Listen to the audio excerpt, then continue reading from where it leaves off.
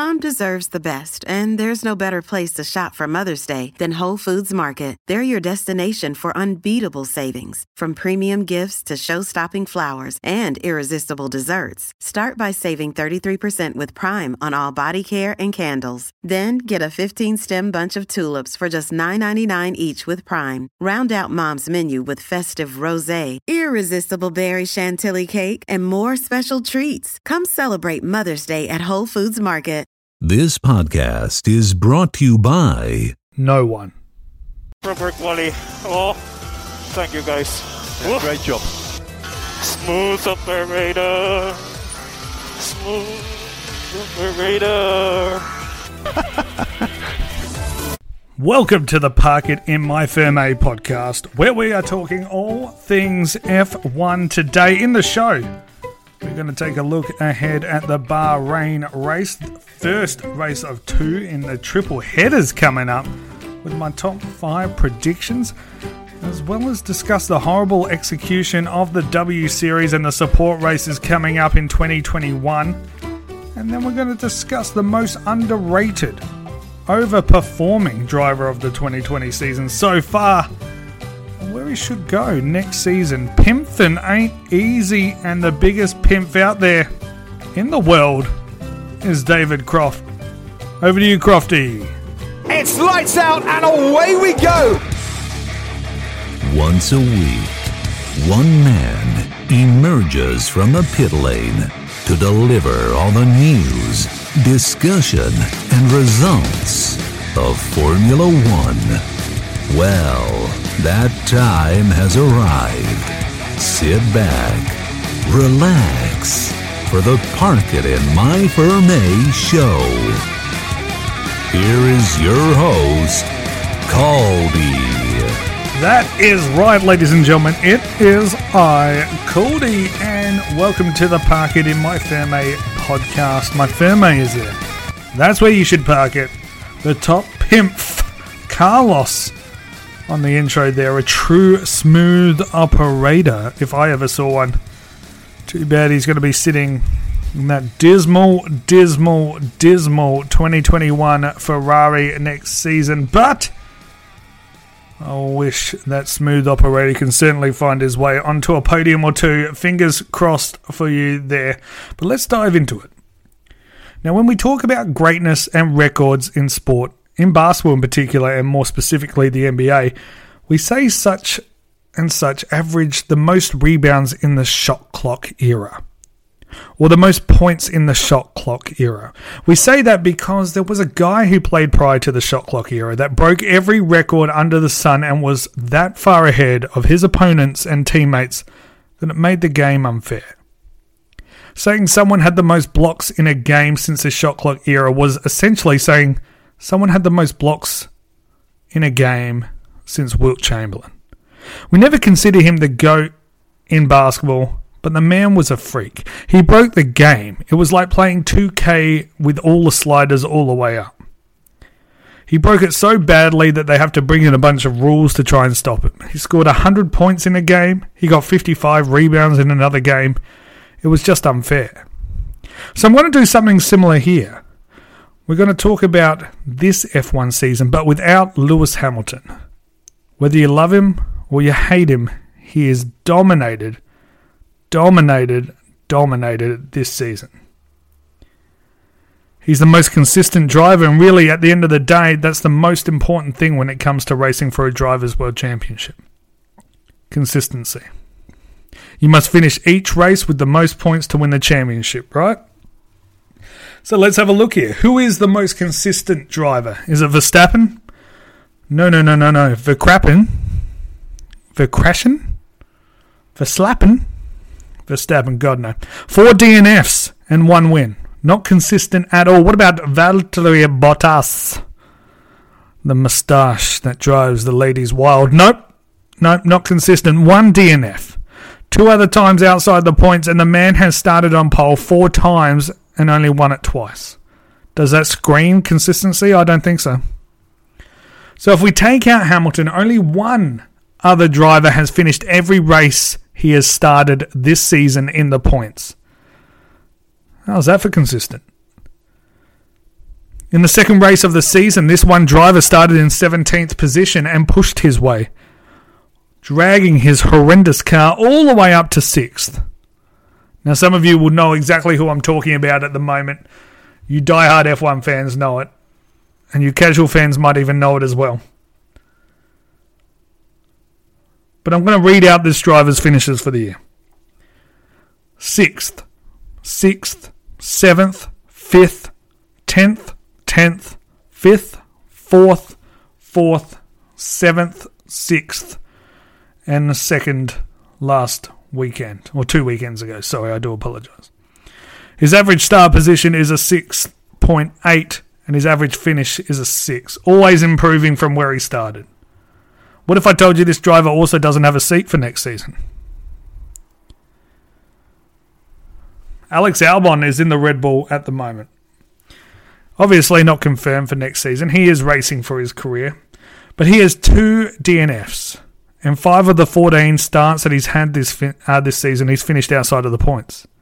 His average start on the grid is a 7.4 and his average finish is a 9.1. He is literally going backwards, underperforming is what is meant to be in what is meant to be the second best car out there.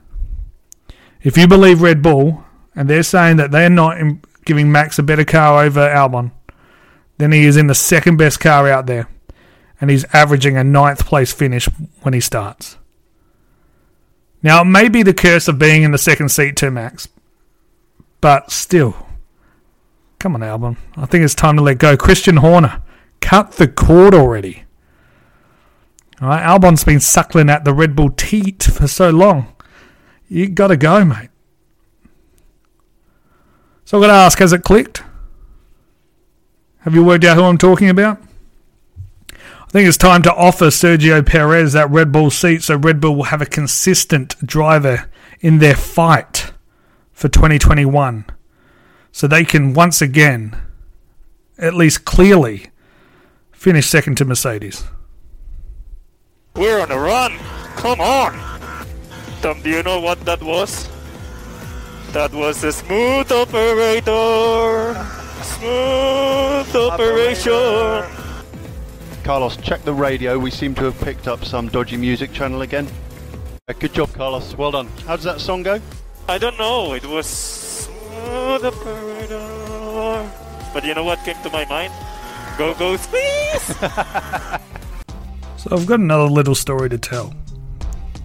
In my city, the police decided to hire and train up some new recruits, and we were all excited. The idea behind it was they wanted to hire 50 women and 50 men, as they wanted to increase the amount of women in the police, and at first I thought this was a fantastic idea. But then I used my brain and actually thought about it, and it was a horrible idea. It shouldn't be 50 men and 50 women. If they are police officers, wouldn't we want the best 100 candidates regardless of their gender? If 1,000 people apply and the top 100 of them happen to be 95 men and 5 women, then that is who should get the job, and vice versa.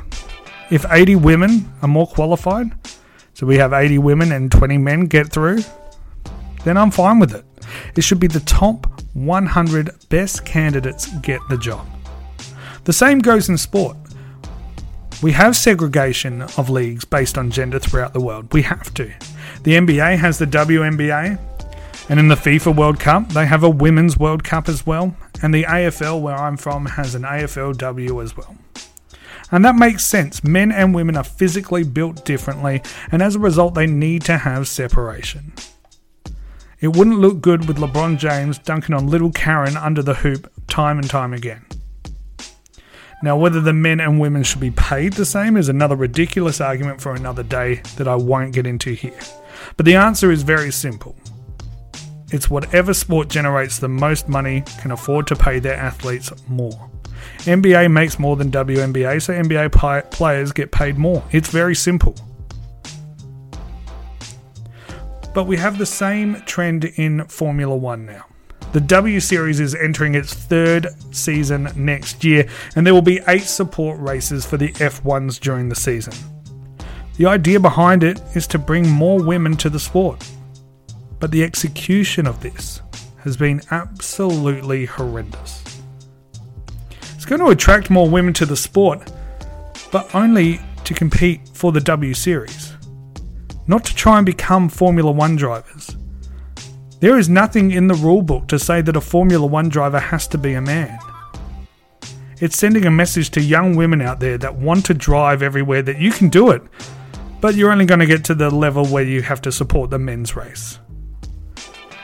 The prize money for the W Series is $1.5 million. It's nothing to sneeze at, don't get me wrong. But the funds would be better off promoting the sport and racing to young women at an earlier age. Getting them involved at an earlier age, getting them out to karting, getting them out to all of that at an earlier age and promoting it to them specifically. That's where that money should go. Even a scholarship fund would be better off with that money. Next, we'll have drivers at the W Series asking to be paid the same as the men, when really they already have that opportunity to be paid the same as the men. They do. Every W Series driver has the opportunity to be paid the exact same as their male counterpart. What they need to do is pay their dues, go across to Formula One, try and make a team and get paid that way. They need to compete in karting at a young age, kick some ass. Or they can just have their daddy get them a seat. Classic Lance Stroll styles. But women have been in F1 for years, so this isn't something that's new. So the path they have paved now means absolutely nothing. Because all girls are going to see is that this W Series is up and running, and they're going to ignore the trailblazers that they've had 50 years ago. There have been 5 women who have started an F1 race dating back to the 1950s. With the most recent being in 1992 with Giovanna Amati for Brabham. Even more recent, the gorgeous Tatiana Calderon was a development driver and in 2018 was a test driver for Sauber in Mexico. Now, it's not sexist me pointing out how gorgeous she is. I know that's going to be controversial, but you don't want to know my thoughts on how beautiful Daniel Ricciardo is. That man's milkshakes can bring me to his yard any day of the week, I do tell you. So it comes back to what I was saying. There are 20 seats for next season. They should be allocated to the best 20 drivers, men or women. And this W Series is hurting women in motorsport rather than helping them. It's the equivalent to the NFL and the Lingerie Football League. The W Series is the Lingerie Football League of motorsports, and it's the wrong way to go about it. Caldy's Top 5. Well, it's time for the Top 5. This time we are doing the Top 5 predictions for the Bahrain Week 1 weekend. Here we go. Number 5.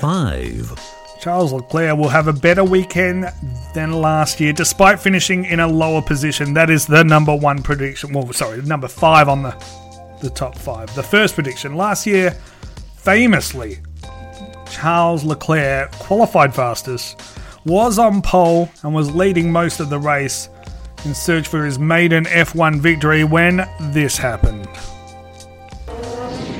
There's something strange with the engine. Okay, copy that. We are checking it. There's something strange with the engine. He's lost a lot of pace, has Charles Leclerc. Leclerc's a sitting duck. So Lewis Hamilton down towards the final corner, takes the lead of the Bahrain Grand Prix. Charles Leclerc, he's still in the top 3. But only just at the moment as Valtteri Bottas now passes it. Comes home in second place. Charles Leclerc gets his first podium in Formula One. It should have been his first victory, but it was cruelly taken away from him through no fault of his own. Sebastian Vettel, 5th place only after his spin after Lewis Hamilton passed him. Well, guys, that was extremely unfortunate for Charles. He drove such a great race. We've got work to do. So I think it's pretty obvious that this weekend will be more successful in a sense that he will finish about where he thought he would anyway. Number 4. 4. Bloody Lewis Hamilton will win with ease. It's a track made for the Mercedes-Benz. Bottas will probably hold the fastest time in all 3 practices and qualify on pole, and Lewis will win the race. That's what will happen. That's the prediction for number 4 right there. The track has 4 straights with huge runoffs, so the drivers will be pushing it to the limits, and with every bit of the Mercedes spaced age technology, excluding a cup holder, they've got everything on there. There isn't a chance in hell they aren't going 1 and 2. Unless... It's raining men. Hallelujah, it's raining men. Amen. Number 3. 3. Verstappen crashes. That's the prediction. In a circuit where he'll be challenging the Mercedes, he'll be pushing it to the absolute limit. He'll lose it and cause a safety car. Prediction number 3. Number 2. 2. Alex Albon disappoints because that's just what he does. And the number 1 prediction for the weekend. 1. Carlos Sainz brings that sweet, sweet noise to my ears. Smooth operator. Smooth operator. Thank you, guys. What do you think? Do you think that was a smooth operator? Smooth operator. I think that was the smoothest operation of my life. Yeah, man, you sent them. They were the top 5 predictions for the Bahrain Grand Prix Week 1 this weekend. Let's see if any of them come true. Make sure you do listen next week to find out. Thank you so much for stopping by and listening to the Park It In My Ferme podcast. We're talking all things Formula 1 each and every week. So thank you very, very much. Make sure you tell your friends. Let's get this podcast to number 1. Take that, Joe Rogan. I think I'm just behind him, probably number 2. And as always, head across to the Facebook page, give it a like, follow along, get the memes going, get the community a buzzing. We can talk shop there all day long. Slide into the DMs, I don't mind. Especially because I'm a smooth operator. Smooth operator. Oh, Carlos. Oh, you bring so much joy to my ears.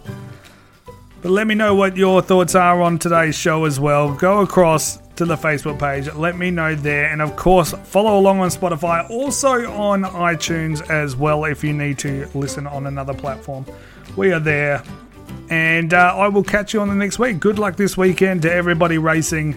And I can't wait to talk about it next week when we have all the results, all the wrap-up, all the funny moments, the best spins. Let's see if Alex Albon disappoints. I know he will. You know he will too, and I'll catch you on the next podcast. Thanks for listening.